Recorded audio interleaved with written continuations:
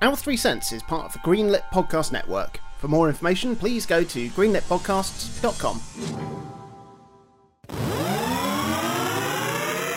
Hello and welcome to another episode of Our 3 Cents, a podcast celebrating the very finest video games. My name is Jonathan Dunn and I'm joined by my childhood friend Chris Dow. Wahoo! And my adulthood friend Minty Booth. And we are discussing our all-time top 100 favourite video games.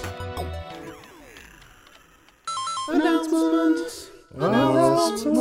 If you go to YouTube and search for Our 3 Cents, you can find our YouTube channel, which has got loads of great video content on there, from the mini-series Chris has produced looking at gaming history to our streaming content, like my recent playthrough of Rayman. These videos are also available on our IGTV channel. On Instagram, we are at O3C Podcast. Follow us there to keep up with the more visual side of what we're doing. You can also subscribe to us on Twitch, twitch.tv/O3C Podcast, if you want to be able to tune in to see us stream live. And we also have our Patreon page for those of you looking to get even more out of the podcast. Head over to patreon.com/our3cents and look at the amazing perks you can get by pledging a few pennies of support. Perks such as full exclusive bonus episodes like our most recent one, all about our favourite architecture in video games. Check it out. So, this week we have our 22nd favourite video games of all time. But before we do that, it's time to return to the quiz, where it is the closest I think it's been in, as long as I can remember, since the very beginning, because there is only 1 point in it. Oh, I'm so really let's annoyed. See if Minty can draw level. Oh, imagine if I did. Here we go. In Metal Gear Solid, Okay. for the PlayStation, Okay. Solid Snake's final battle is against which enemy? Big Boss. Liquid Snake. The correct answer is Liquid Snake. Oh. Chris gets the point. Congratulations, Chris. I had to get it right. It was on my list. Well, there we go. 2 point lead again for you, Chris. Don't worry, Minty. Loads of time. Loads of points. Less time, though. I'm not worried. So before we dive into what we've been playing in this last week, the big current news on our lips and brains, on our brain lips, is that we have just had the Super Mario 35th anniversary Nintendo Direct announcements. Yes, we have. And we've got some goodies on their way, some coming pretty soon. Yeah. So let's go through, in order of the Direct, the things that were mentioned. Firstly, the Game & Watch mini type thing. Looks like a Game & Watch. Yeah. Got a full colour backlit LCD screen, and you can play the original Mario and the Lost Levels on it, and also use it as a watch. I mean, it's a nice little thing, isn't it? I really love the presentation of it. And for me, when I was growing up, I used to love like Tiger LCD games. Oh, yeah. You know, our generation, we were probably slightly too young for Game & Watch because that was kind of like mid-80s. Yeah. Although I did have a Donkey Kong clamshell. Did you? Game & Watch, yeah. I had a Donkey Kong Jr. Did you? I'm sure I still got it somewhere. Well, you're both quids in because they're worth a fair few pennies. Had is the operative word. Yeah, not in the condition I left it in. But I really like the little Game & Watch handheld, the Mario thing they're selling. It gives me a similar sort of vibe because it's really unnecessary. Yeah. It's basically, you know, it is a single title, or, you know, two if you're being generous with the Lost Levels. But it's a distinct handheld that only plays one game. Yeah. And it's decadent and it's really foolish, and I'll probably buy 10. Probably. I just really like it. I really like the idea of this kind of stupid stuff. And I hope next year for the Zelda 35th anniversary, they do one that is maybe Legend of Zelda and Adventures of Link or something. Yeah. I think that'd be a nice little counterpoint to have next to it. That would be, wouldn't it? I mean, I'm going to give it a miss, but I do want one. Yeah. And to be fair, I thought it was going to be... It's £45, which is, don't get me wrong, absurd to pay for a game that you can get for free in a million places. But I thought it was going to be more expensive. I did too. I thought was it was banking going to be on like 70 quid or something. Yeah, same for me. Because it's like a collectible and it's limited and it's already sold out everywhere, isn't it? But I am going to pass on that one. Are you going to succumb to the Game & Watch, Minty? What? No. He's sensible. Game & what? Much for the reason that you described. As I've alluded to previously many times before, I am a man of poverty and a man of not particularly gainful living area. So even something that will fit in the palm of my hand, where would I put it? In my eggshell of a flat. Yeah. In the palm of your hand at all times. Yeah. second item in the Direct was the...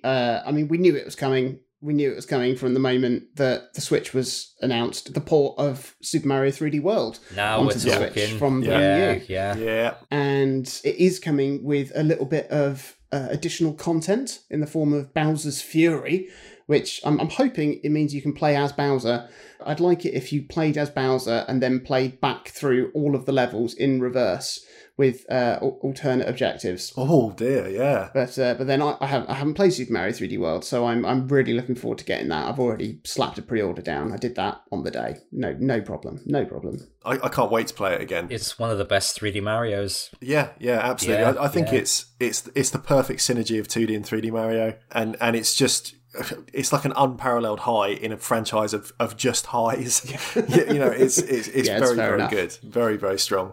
The next thing that was announced was unexpected, and it could be brilliant. Super Mario 35, the Battle Royale Super Mario game that is exactly the same formula as Tetris 99, but playing Mario, and if you kill an enemy, it goes to somebody else's screen, and that just sounds brilliantly chaotic and great fun. So I didn't actually watch the Direct, so just that one sentence makes me want to play it.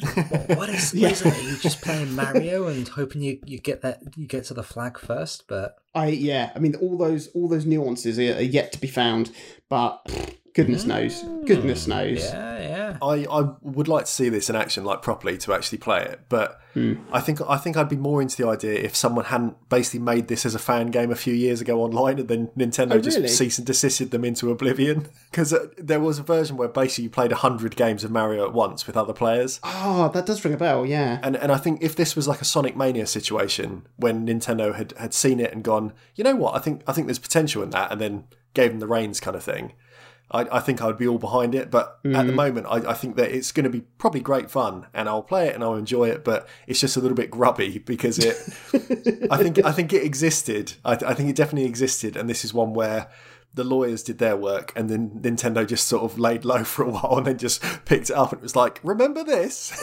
And then they're just they're kind of going to take the praise on this one. I didn't know that seedy side of this story. Sorry.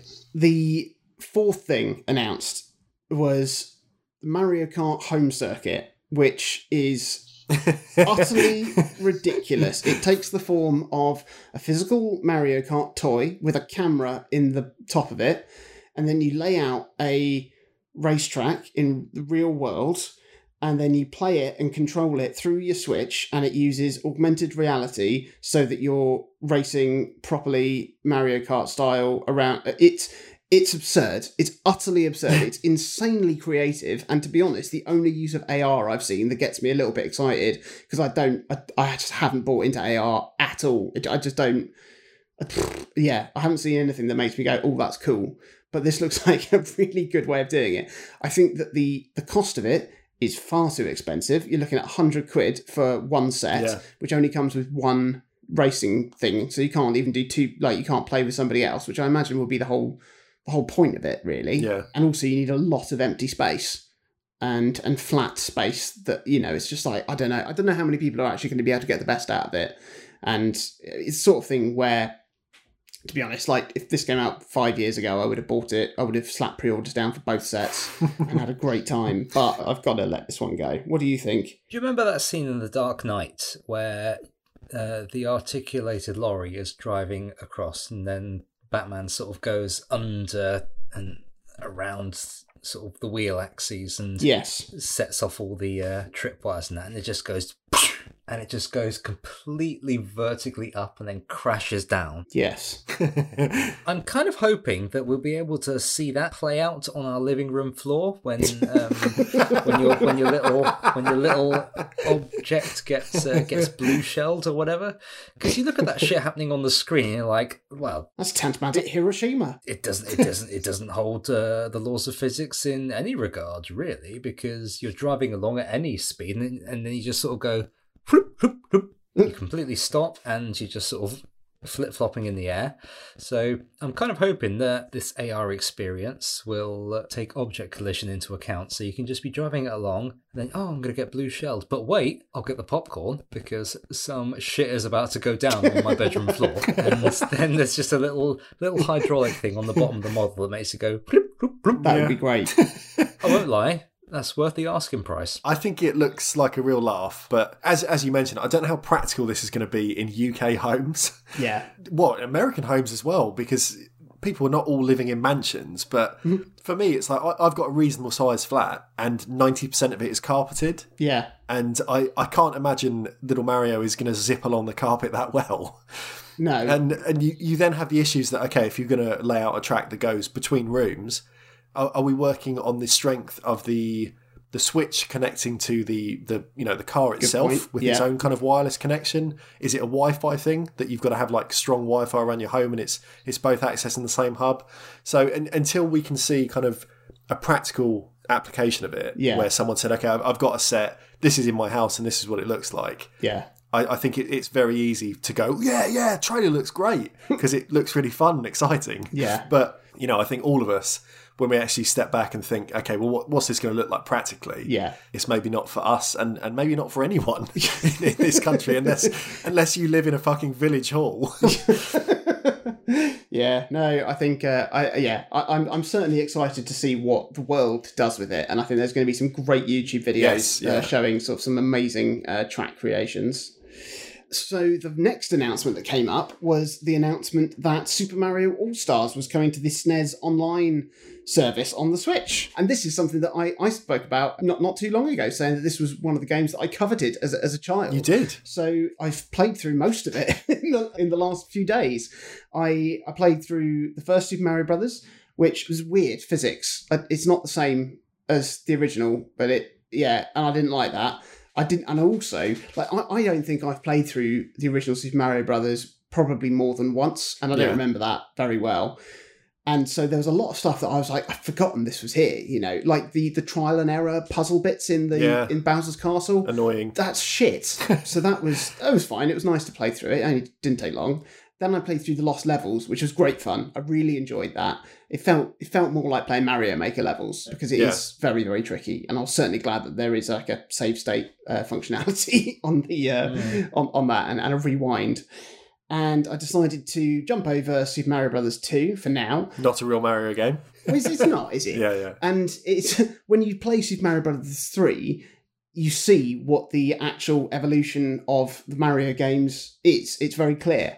And I like that. And I'm pretty sure it's the first time I've played Super Mario Brothers 3, which is quite something. And it's fantastic. It feels very ahead of its time. It feels like there's stuff in there and mechanics in there that you would expect to see in a Mario Maker level or in like a new Super Mario Brothers game, but it's not. It's all there. You've got great puzzle levels with like hidden blocks and switches and stuff.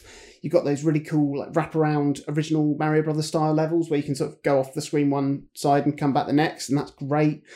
Like you mentioned last week, Minty, that it took you years to beat the game because there wasn't any save functionality, and it baffles me because the game is huge. It's not a one-sitting affair. Like, it's ridiculous that you couldn't save it. And there's loads of, like, little hidden things to find and everything, like, using the little items on, like, the overworld and stuff to find all kinds of stuff. And, and it's the sort of game that, warrants kind of, like, saving and returning to and sort of exploring and stuff. And well, one of the big selling points on the back of the game box was the pause button. Yes. I remember very clearly it said, press pause to take a break and then continue from where you left off. Yeah. It's like, well, you need that because you're going to be there for about 3 or 4 days if you're going to do it in one block. Yeah, it's utterly absurd. But I'm on the last world of that now, so I've almost finished that. And then I think I will give Super Mario Brothers 2 a go because I won't have played that since I had it on the Game Boy Advance. Yeah. So the final announcement that came is, again, it wasn't a huge surprise, but it was certainly one that brought some revelry with it, and that is Super Mario 3D All-Stars, the compilation HD ports of Mario 64, Super Mario Sunshine, and Super Mario Galaxy. Now, I am super, super pumped for this. So as I've said countless times before, I never had an N64, which meant I never played the original version of Mario 64, only the DS version, which was my 42nd favourite video game. And it's been a long time since I've played that, so I'm really looking forward to revisiting that in 3D All-Stars. And because of that, it meant that Super Mario Sunshine was the first 3D Mario game I played, and which means its impact on when I got to play that was quite powerful. Like, when did it come out? It's like, what, 20, must be almost 20 years ago now. It probably is, yeah. So again, it's been years since I played it. Obviously, in true Jonathan Dunn style, I played through it a second, a third, a fourth time to completion when I did have it. And to be honest, there's nothing stopping me from revisiting it again, because I've got my favourite GameCube set right here.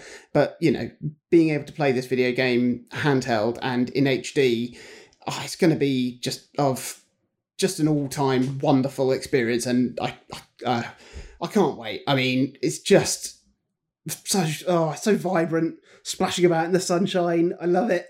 I mean, I'll save my full thoughts on the game for another, what is it? Another time. No, I can't do the maths on that yet. But I've also not played Mario Galaxy either, so I'm very excited to play that. And it's all coming so soon. It's like coming next week, 2 weeks. That's about 2 weeks, I mean, I'm so excited. I'm so excited. I am also very excited for all sorts of reasons. Like, I haven't played Sunshine much, if at all, like outside of the first hour. I have played 64 and Mario Galaxy a lot, but I'm really looking forward to playing them again on the Switch. But this is a really weird release for a few reasons. Like, for me as like the collector person, Minty's already tapped out as not having the collector mindset today, but there are some very strange choices made around this game that I don't fully understand what Nintendo is doing, which is a little bit odd. Like, I can forgive the fact that these games, they're upscaled, they're kind of, you know, they're sharpened and everything, but they haven't been remastered. That doesn't bother me at all. There's some people that are really whinging that it's not getting like a full Crash Bandicoot style remaster, and I don't care. Like, I honestly don't care. They look absolutely fine. They're going to play really well. That's not the issue, but it's things like, I find it very strange they haven't included Mario Galaxy 2. Yeah. Given that it is the same engine as 1 and uses most of the same assets. And I'm sure is as easy as just dropping the ISO file for the CD onto the Switch cartridge. Like, it would take no extra work. So that's very strange, unless it's going to come as like a DLC down the line, maybe.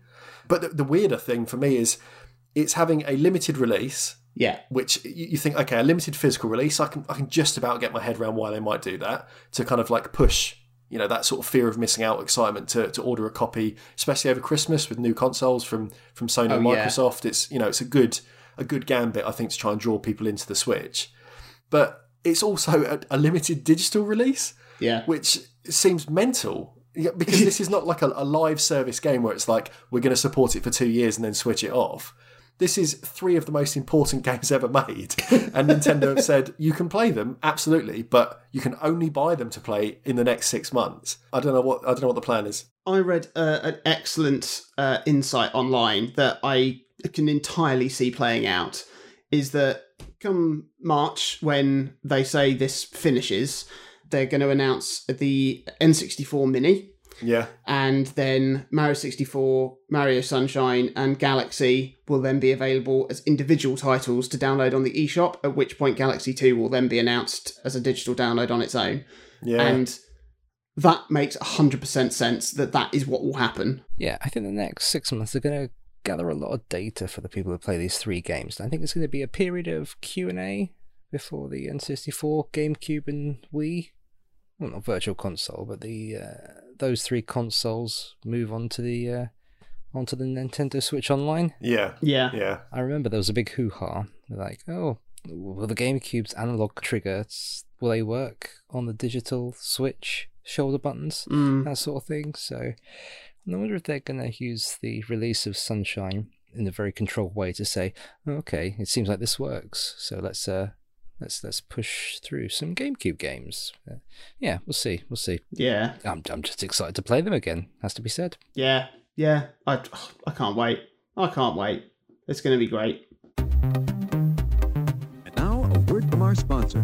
And now a content. Retrograde Amnesia is a comprehensive podcast where we relive a classic Japanese RPG. Season 1 covers the cult classic Xenogears. In Season 2, we're covering Chrono Cross. Each episode, we take a section of the game and unpack the story, mechanics, music, and themes. And we have an AI companion, the Fake Net. It'll make sense later. Find Retrograde Amnesia wherever podcasts are found. So, what have we been playing this week? So, I've managed to actually finish some games off this week. Well, one game, which was Raji, an ancient epic, which was really, really good. Like, a lot of reviews I read criticised it for being a bit too short, but I mean, I think it was a really good length, to be honest. For a game that was criticised for being short, it was a lot longer than I expected it to be. And there's a surprising amount of depth and development in it. Some good sort of RPG-like stuff and everything. However, my sort of overriding feeling about the game is that it would work much, much better as a VR game akin to something like Moss. Yeah. Because like Moss is a beautiful game where you're playing as a human looking down on this mouse that you're controlling. And the story of Raji is told very much from a god's eye view. And I think being able to play it like that would really add to how the story's told. And you'd have added depth perception for some tricky jumps that are in there, which, you know, some people have criticised as well and were a bit annoying. And like the shorter runtime would suit the experience perfectly. Plus, there's a great section with a massive snake that would be like a great VR set piece. I think that would be fantastic. It felt a bit strange playing it on the Switch because I played it handheld. And I don't know, the camera was so far out at times that you could barely see what you were doing, and you could barely read some of the text on the screen. It's not very well thought out to play it handheld. I'm sure it's clearly been developed as like a 4K game, and then Nintendo got the timed exclusive rights for it. So it'd be interesting to see how it plays on other platforms. And like I said, I think it'd be a great VR game. I've also started playing Spiritfarer, which is really, really lovely. It's a game that's described as a cozy management sim about death. And the general premise is that you're a young girl called Stella, and you and your cat Dandelion are taking over from Kayron, the boatman, as the new Spiritfarer, seeking to bring souls over the cusp of existence into the afterlife. Like, I'm only a short way in so far, and I did actually start playing it on my PC because it's included in Xbox Game Pass, but about half an hour in, I was like, this would be much, much nicer fit on the Switch. So I considered my Game Pass version a demo and bought it on the Switch, and I'm having a lovely time. It's gorgeous. It's got great art style. It's got great design. Like the message it's got is lovely. It's very beautifully crafted.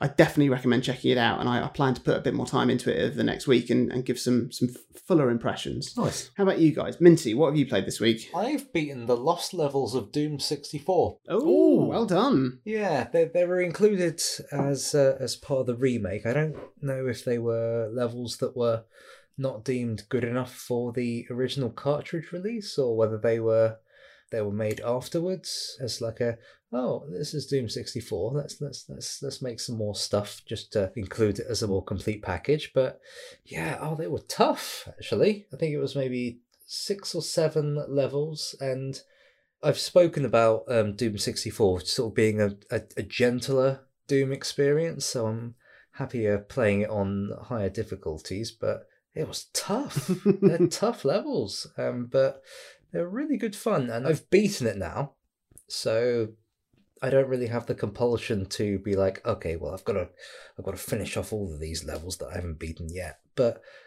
I probably will still go back to it because it's just such a fun game. I'm trying to play through Doom 2 on Ultraviolence now, and I just can't keep up.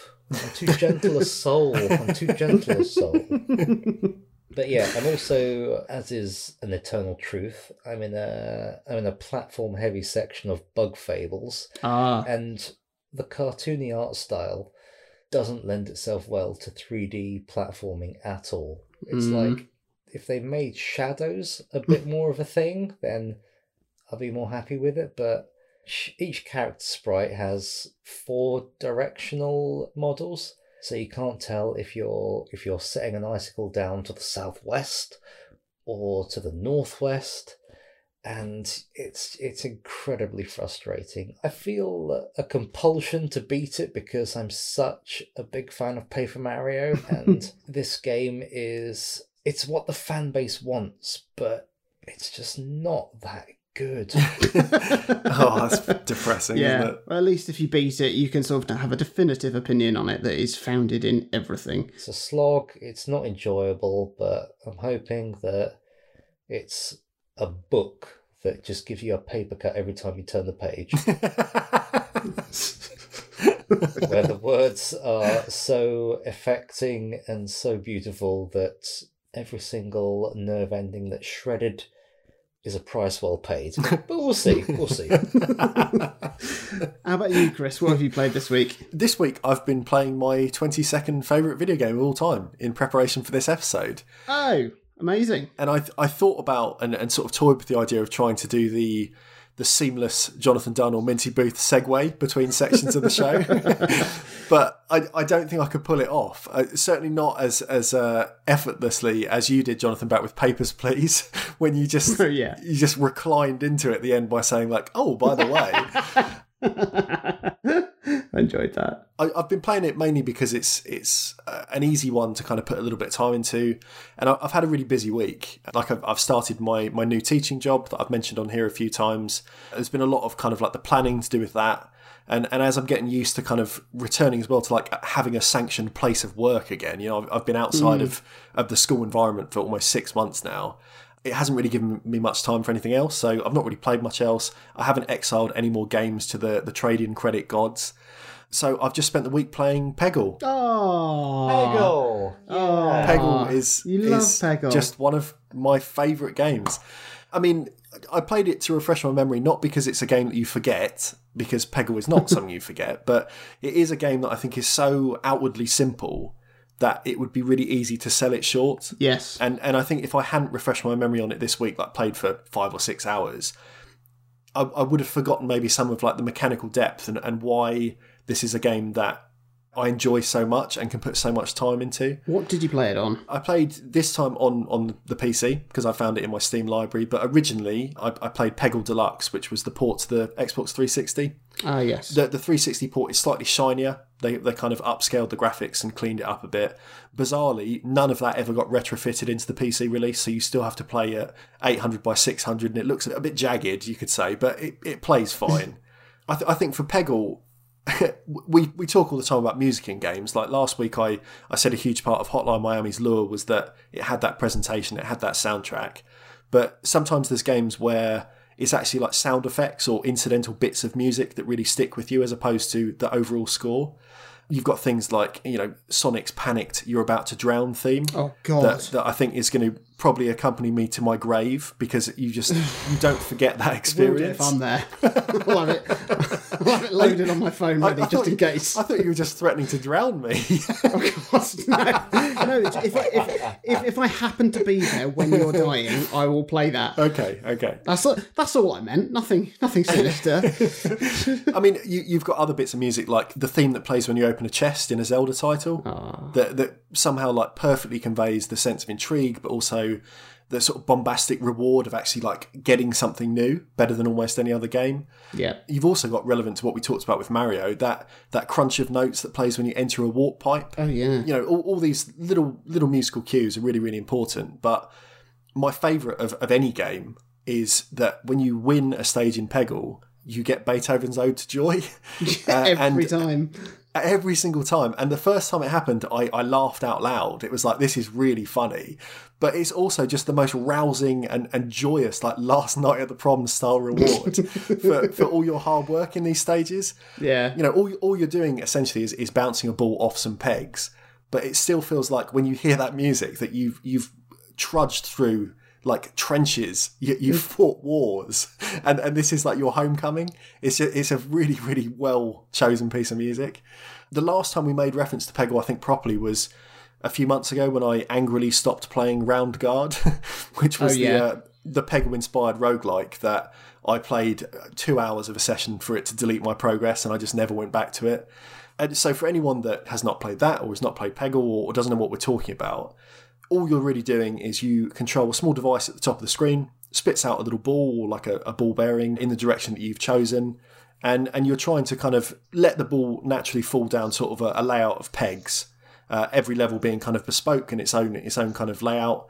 But in essence like a pachinko machine that you drop a ball from the top and you watch it bounce down as it goes.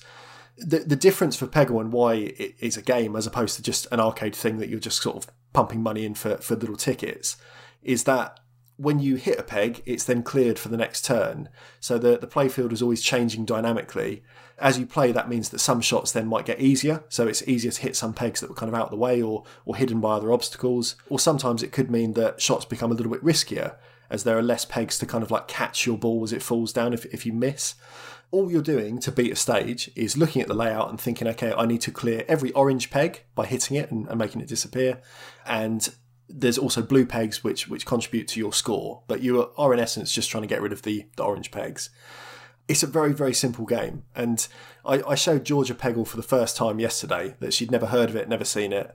But with no prior knowledge of the game, within 15 seconds, she knew exactly what she was meant to be doing. Yeah. Within about 30 seconds, she was already getting excited by like the little score bonuses you get or enjoying being rewarded for like accidentally making a long shot between two orange pegs. I heard her like shout. I went off to the toilet and then came back and she was shouting because she managed to get a free ball in the bucket at the bottom. Yeah. All these little things. It's the whole game is like wired to just make you have fun. And even when you can be very frustrated that you might have missed a shot, you might have narrowly missed out on beating a stage, there's enough in it that you've had kind of like a little endorphin rush as you've played the whole time. And it's very good at offering sort of player feedback to reward you and just hook you in constantly. It really is one of those sort of like classic one more go or one more level sort of games because it's just fun to play. The act of actually playing Peggle is very, very fun. Now, as I mentioned, I played Peggle for the first time on the Xbox 360 and I don't know why I picked it up at the time. For like wider context, at the same time I was playing things like the original Gears of War. I was playing through Halo 3 cooperatively with a uni housemate. But Peggle is better than both of those games by some margin because it's quicker and more simple to pick up. And whether you're kind of a real seasoned player of something like Halo, I think Peggle has probably a higher skill ceiling than something like real like Twitch deathmatch style games have because it can be played very, very casually. PopCap, as I mentioned when I talked about Plants vs. Zombies weeks and weeks ago, they were the masters of sort of the casual game that had a real like hardcore underbelly. Yeah. And I think Peggle is the best example of that kind of design work. The game itself has an adventure mode. It's like 50 odd levels. I think maybe 55 in the original game. In each one, you're attempting to clear the orange pegs. And then once you've done that within a 10 ball allocation that you start with, you move on to the next one. Some levels may take longer to grind through if you kind of like come across a sticking point of certain obstacles or layouts. But generally, if you put a bit of time into it, I think everyone can beat the adventure mode quite easily if you spend an hour here and there. But it's the post-game challenges that really test your ability, that idea of like the high skill ceiling, because it has like a whole bank of challenges that ask you to do things like beat levels with a certain score, beat a level with extra orange pegs, so you're having to clear more of the stage to actually get by, beating levels using certain characters and their kind of unique abilities. That means that perhaps you can have an extra long guide that helps you kind of make a banked shot. Perhaps another character will allow you to kind of like trigger a few of the pegs just at random when you hit it to give you a little bit of help. But the most interesting ones for me were when it started to be things like, okay, you're beating a series of stages using a very limited number of balls. Like you might have 3 stages to beat with a starting well of only 5 balls. Or the real, for mastery of Peggle, clearing all the pegs in a stage. They take hours. The challenges seriously will take hours. But what Peggle's strength is as a game is that it looks like it's a game built around luck when you start. It's something that you sort of just click mindlessly to send a ball down or press A mindlessly on the Xbox and just hope you get something good out of it. But it's a game where everything can be learnt and mastered and controlled more than almost any other title I can think of. There's no randomised elements. It's all down to just understanding the angles in the same way that people who are good at something like pool or snooker, it's because they understand the angles of the table and they understand positional play and everything else. And Peggle is very much like that. I haven't played Peggle for years. Like this week is the first time I've picked it up for a long, long time. And yet in that time I was relearning those skills. I was re-understanding kind of the angles of the play field. I was getting the hang of kind of the arc of how the ball is launched from the top of the screen, because it's not really in a straight line because of gravity.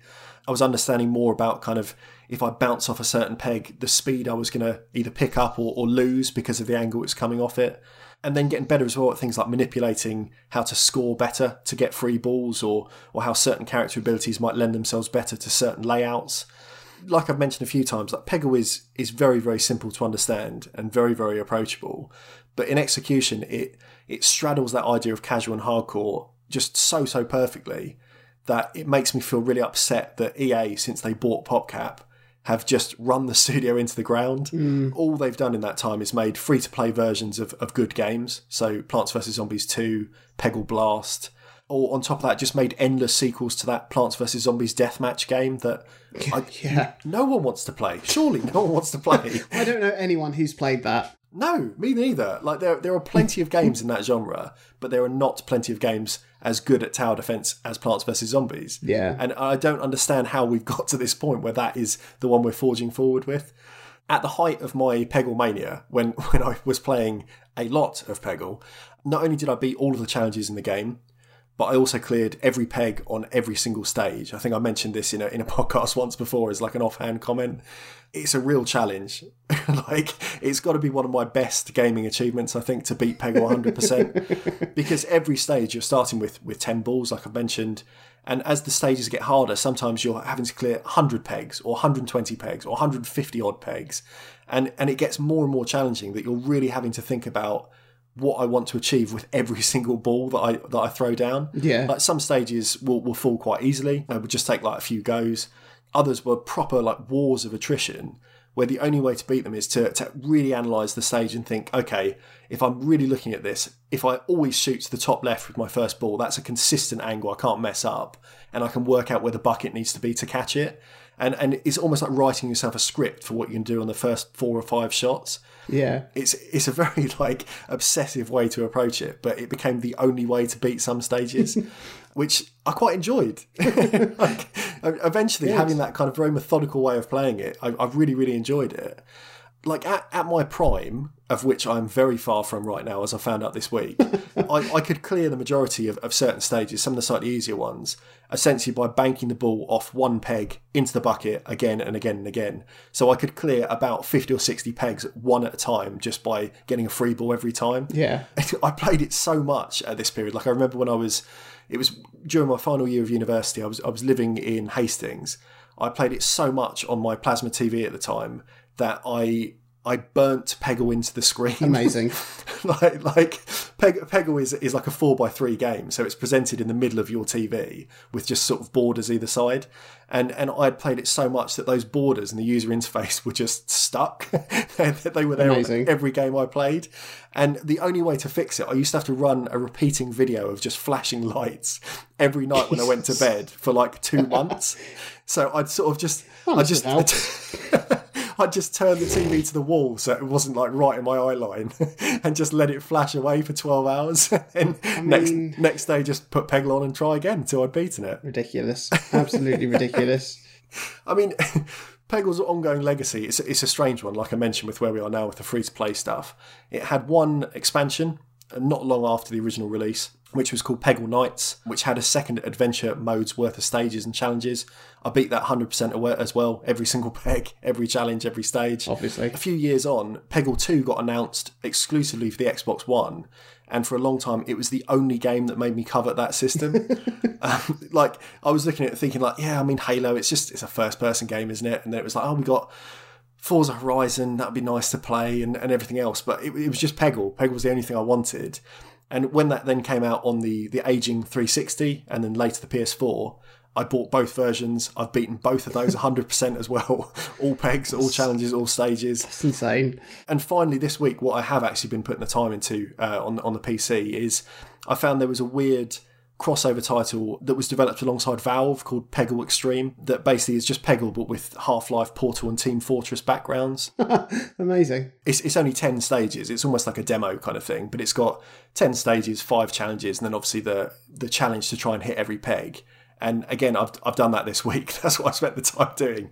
So 6 or 7 hours I think it took, but Peggle Extreme is now done as well, and I can officially say I've beaten every Peggle game 100%. I'm glad you can do that. Yeah. I mean, I'm not one to talk about obsessively playing games, so, I genuinely think that's brilliant. I find it, like I said, really quite sad that the franchise has laid dormant for as long as it has.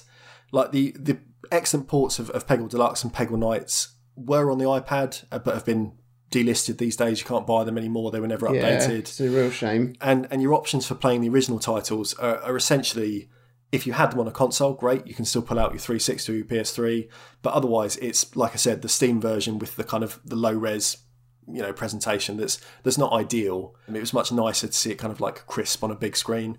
The free-to-play and upsettingly just largely pay-to-win spin-off that I mentioned called Peggle Blast on phones and tablets is just not fun. And it is annoying because of how much Peggle is a game about skill and Peggle Blast is a game about pure luck. Yeah. It makes me very, very angry that it's built around kind of randomized elements, or it's built around little gimmicks and outcomes that mean that you can be a very good Peggle player, as I think I am, and still fail levels consistently. Because in the same way, like Candy Crush will sometimes give you boards that are just not finishable. You cannot win a level in Candy Crush if the game doesn't want you to be able to. Peggle Blast is basically the same thing, that sometimes it will be like, we'll make them wait a few days just in case they want to put in some money. And that's really just not in the spirit of what this franchise is to me. Yeah. If anyone has not played Peggle Deluxe, have a dig through your old console. Maybe you bought it at some point. Maybe it was like free with games with gold on the Xbox or PlayStation Plus at some point. I'm not sure. But I can almost guarantee that anyone who has not seen it, the first time you hear Ode to Joy, it will make the achievement of beating that first level feel so much greater than it actually was. You'll then struggle to tear yourself away.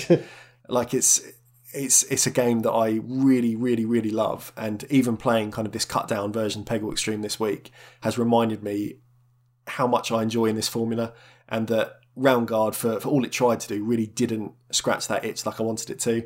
And to be honest, I don't think anything ever will, unless PopCap finally are given reins to make Peggle 3 at some point. Well, there we go. I had a fantastic time playing Peggle on my phone, as I did with Plants vs. Zombies. I think they're probably two of the games I put the most amount of time in on my phone. Absolutely brilliant. Like you said, PopCap really are the masters of that sort of casual game with incredible depth. Yeah, just real dons, aren't they, of that kind of formula. So, moving on, we have my game. Hello. Let's rewind. So, as I've said countless times before, I never had an N64, which meant I never played the original version of Mario 64, only the DS version, which was my 42nd favourite video game. And it's been a long time since I've played that, so I'm really looking forward to revisiting that in 3D All-Stars. And because of that, it meant that Super Mario Sunshine was the first 3D Mario game I played, which means it's my 22nd favourite video game of all time. Is it today's game? Yeah. Whoa. I've obviously been thinking about Mario quite a lot in the last week, and I've realised that my exposure to and experience with Mario was actually very limited up until the point I played Super Mario Sunshine. It's only been playing Mario All-Stars that I've kind of got a bit of a handle on how the series has developed and evolved, and how much Mario Brothers 3, like I said, stepped things up so much from the original, and in playing a bit of Super Mario World, realising how much Mario 64 successfully translated that experience into, well, a new dimension. And it's quite phenomenal how well Nintendo have charted their course of progression for their mascot, Homeboy. Like, I remember when 3D platformers started becoming a thing, I played a bit of the fairly poorly realised 32-bit attempts like Croc, and, I've said before, the 3D part of Sonic Jam and Sonic R. Oh, do you remember Croc? Legend of the Gobbos. Legend of the Gobshites. I mean, my brain hadn't learnt how to comprehend this new way of playing video games. Like, what we were chatting about last week, about how to best introduce new gamers to the medium. And we acknowledge that if you haven't kept up with the evolution of the industry, you'll be significantly out of your depth jumping in with a more sophisticated modern title. Like, I've seen it a lot, especially with like online games recently as well, looking at stuff like GTA Online and No Man's Sky, and I mean, less so Sea of Thieves. But I mean, after a few years, developers just stop worrying about catering for new players coming to the game and just focus on refining and advancing the experience for people who are already playing and up to date. So in many ways, I was yet to be converted to the idea that 3D Mario could be a good thing, despite knowing that everyone loved Mario 64 and it was meant to be great. I'd seen Sega try and, to be honest, mostly fail to take Sonic to the third dimension with Sonic Adventure. It wasn't the same, and it didn't feel right. And that's where Nintendo really cracked it. The 3D Mario games, whilst being totally different to the 2D Mario games in so many ways, still managed to feel like Mario games. And when I first got my hands on Super Mario Sunshine, and my brain had started to get used to controlling my character in a 3D environment, the game really started to click.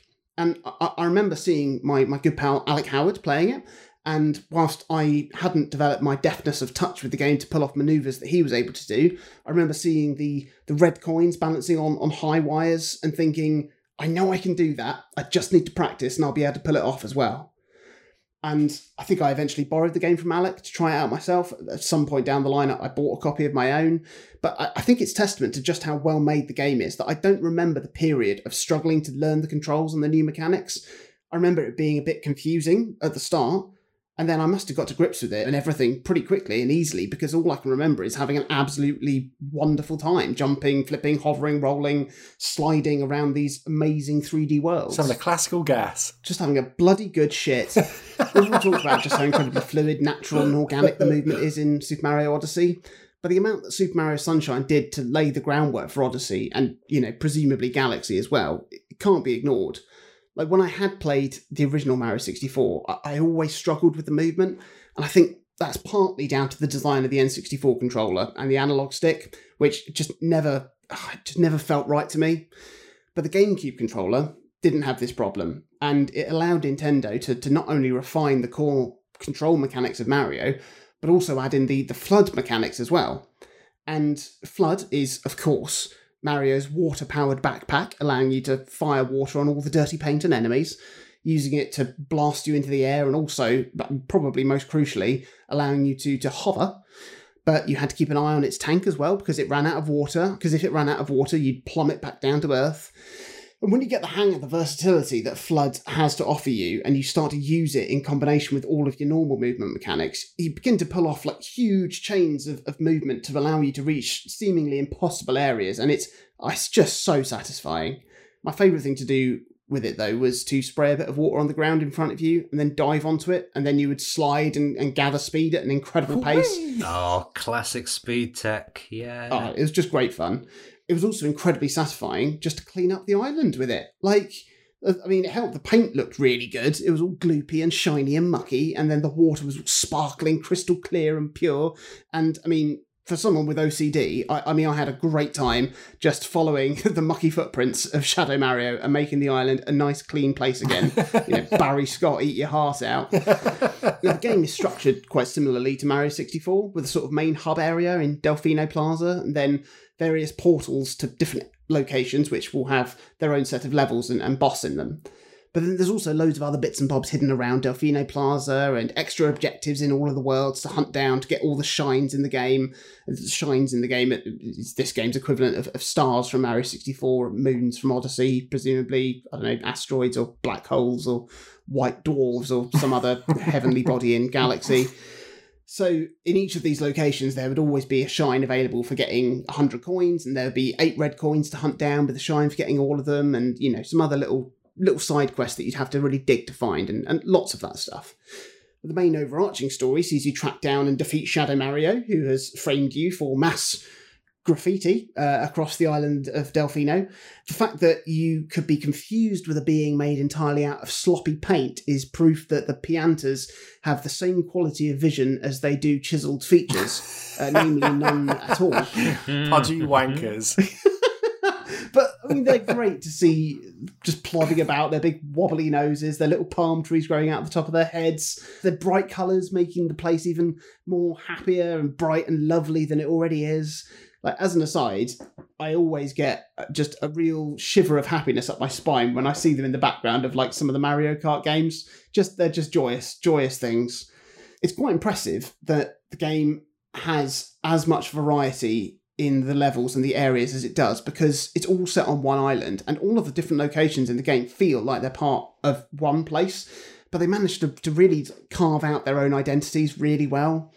You've got the first area, Bianco Hills, which has got some lovely windmills and a nice lake and some previously mentioned high wire bouncy things, which is great. Then there was Rico Harbour, which was a very cool area with a boatyard and lots of scaffolding and cranes, which I always think of whenever I watch the opening sequence of Casino Royale, when he's doing that free running chase and he ends up on top of like some scaffolding. It always makes me think of that harbour in Mario Sunshine. And the sense of scale in that area was great. Like, you really felt like you got a real sense of vertigo, like the higher you climbed, and you needed to get all the way to the most precarious parts of it to get all of the various collectibles. Brilliant.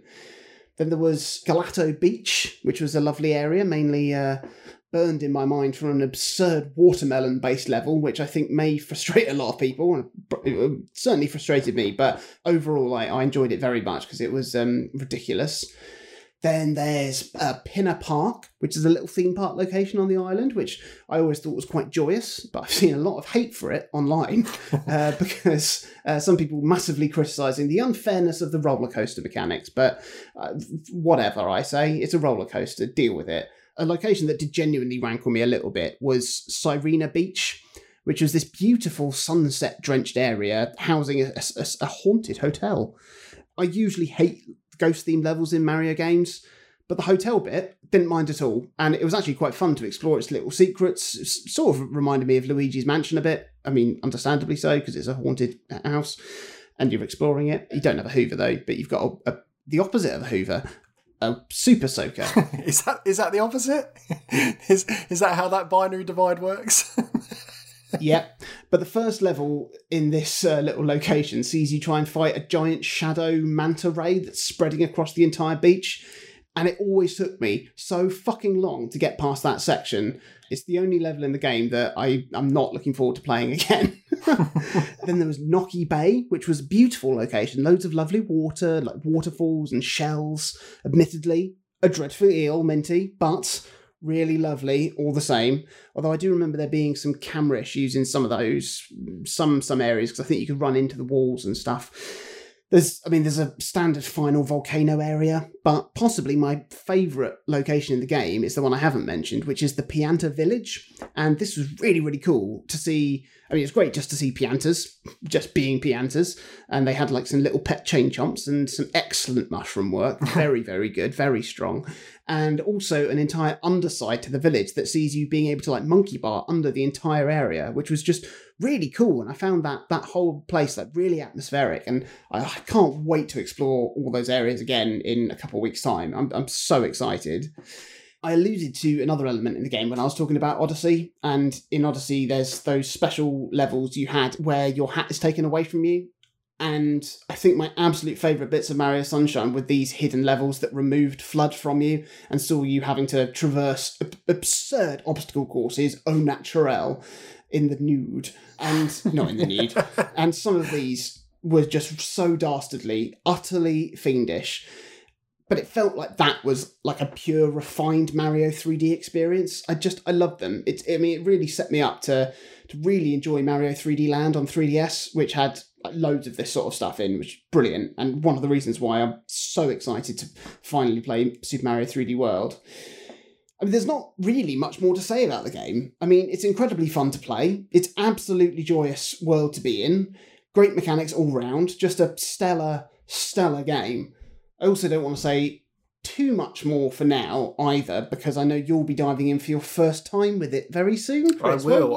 I'm thinking with that collection that I'm going to go straight for Sunshine. Yeah. Because as much as I would love to go through 64 again, it's a game I've beaten several times, and Sunshine is totally new to me, really. Outside of it, I think I played the first world, maybe completed that, and then for some reason stopped. Yeah. So this is the one I want to spend some time with. Excellent. Well, I very, very much look forward to discussing the game with you in greater depth as you make your way through it.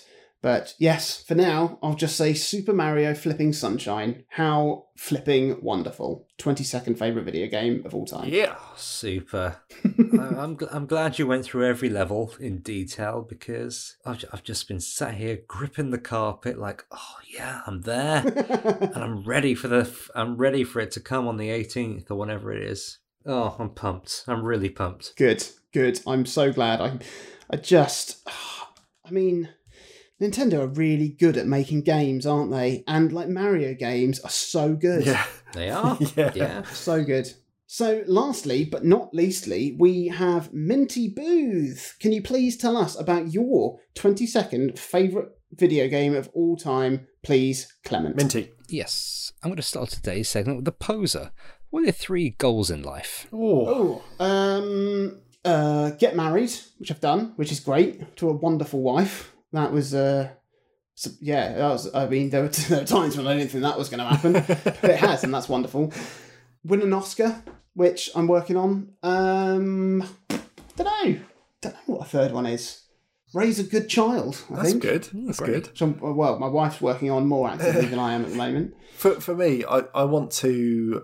One day I want to have a family. Like, I do want to have kids one day. I'm not sure what time I'm going to get to that stage, but I would like to one day. I think I want to be in a position with my teaching and my work where I feel I'm very good at what I do, and I think I'm okay, but I don't think I'm quite as good as I could be.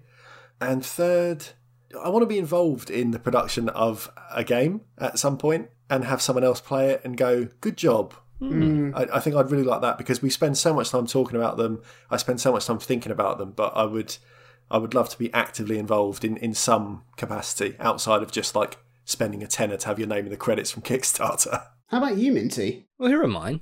I want to set a politician's car on fire. I want to leave a big bag of dog shit outside the staff entrance of the Home Office. And I want a game that not only provides exciting, fluid gameplay mechanics, but also holds the established and, quite frankly, completely bullshit canon of the series it's based on with a featherlight touch, and provides thousands of hours of gameplay that never becomes repetitive. A game that says, this is how you play, now fight your way through every single game in the series on our terms. Weird to think that Hyrule Warriors was met with skepticism when it was announced, considering the general structure of every Zelda game is just, boy discovers destiny but becomes involved in something worldwide. Boy saves the day. Why wouldn't that work as a Dynasty Warriors spin-off? For clarity, my game today is the definitive edition of Hyrule Warriors, released on the Switch. Wonderful. It edged out the vanilla version because I didn't get the 3DS version. And the Switch one has the Wind Waker content added. And I really like the character model for the big blins from the 3DS Zelda games. Yeah, they're fun to just smack around, aren't they? Anyway, my first exposure to Musou games, when I played maybe Dynasty Warriors 7 at a friend's house. After he'd given it a thorough paddling, we started off a new campaign. I was not prepared for that R. We started off on a new save file, and I had fun sort of bumbling around the first couple of levels at the skill level of a novice, just before my friend took the controller and did a little menu wizardry and let me play as a super-powered a late-game Lu Bu for a while, so I've enjoyed both ends of the Dynasty Warriors spectrum, but this was my first time going from one end to the other. Obviously, Link is going to be the Lu Bu of the game, rather the OP character, poster boy for the series, spread of weapons, very elemental attribute, the one you use in the story mode, so he's the strongest you'll have by the end, but it doesn't really matter thanks to the leveling system. You can overlevel Link and spend rupees to level up other characters to the same level. I really like that, and I really appreciate the leg up it gives, especially when you unlock characters so late in adventure mode, which is what I'm going to come on to next. Following the Disgaea model of the main game is the tutorial. Yeah. Hyrule Warriors has you unlock a wide-reaching and familiar roster of characters from all across the series before letting you loose on maps with hundreds of levels. hundreds of levels based on pretty much every game from the series. Every segment of the map has a different character you need to play as and something new to unlock. Perhaps Grid Reference E2 will give you a bomb that you can then use to unlock map square G8. And then that will unlock the secret character Zant. Use Zant on map reference J9 to unlock a new weapon for Midna. That new weapon with Midna on B3, you can use that to gain more health. Every battle you do gives you something. It bolsters you. It gives you a reason to fight. It doesn't even matter that you've beaten the game at that point, the main game.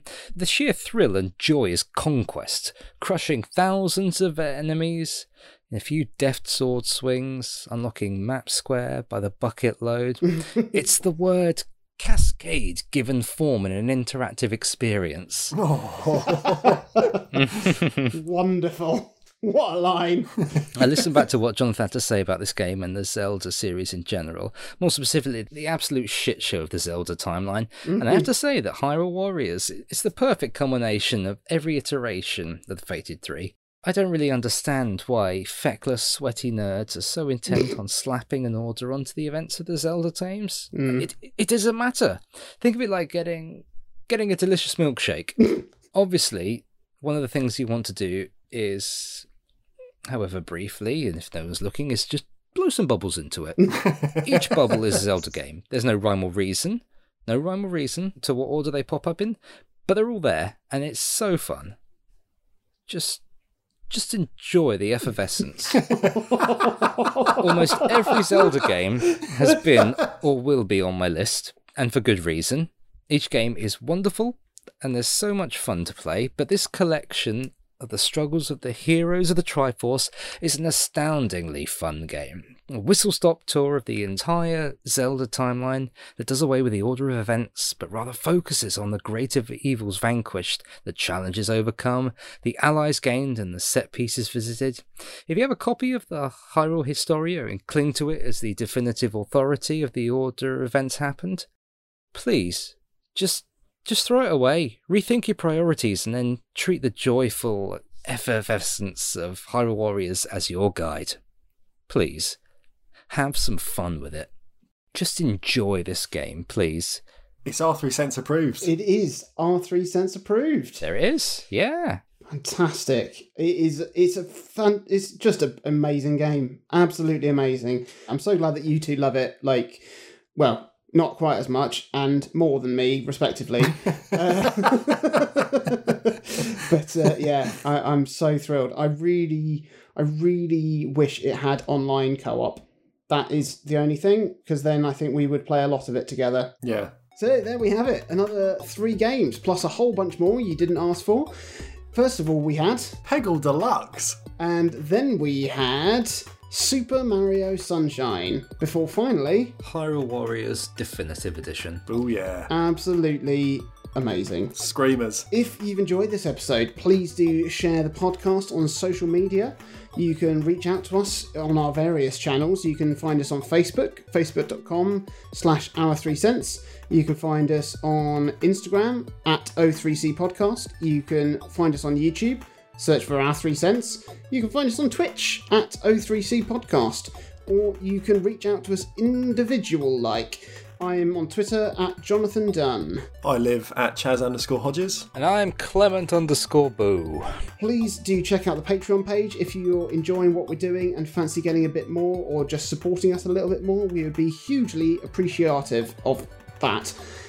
But for now, we shall say fare thee well, and please do join us next time for our 21st favourite video games of all time. And now, a word from our sponsor. Spaceships, magic swords, intergalactic empires, dead gods, and creatures from beyond the moon. What mad universe could contain all these fantastic visions? What Mad Universe is a bi-weekly podcast delving into the misty origins of sci-fi and fantasy, pop culture and genre tropes. Take a cosmic trip on What Mad Universe podcast on the Greenlit Podcast Network.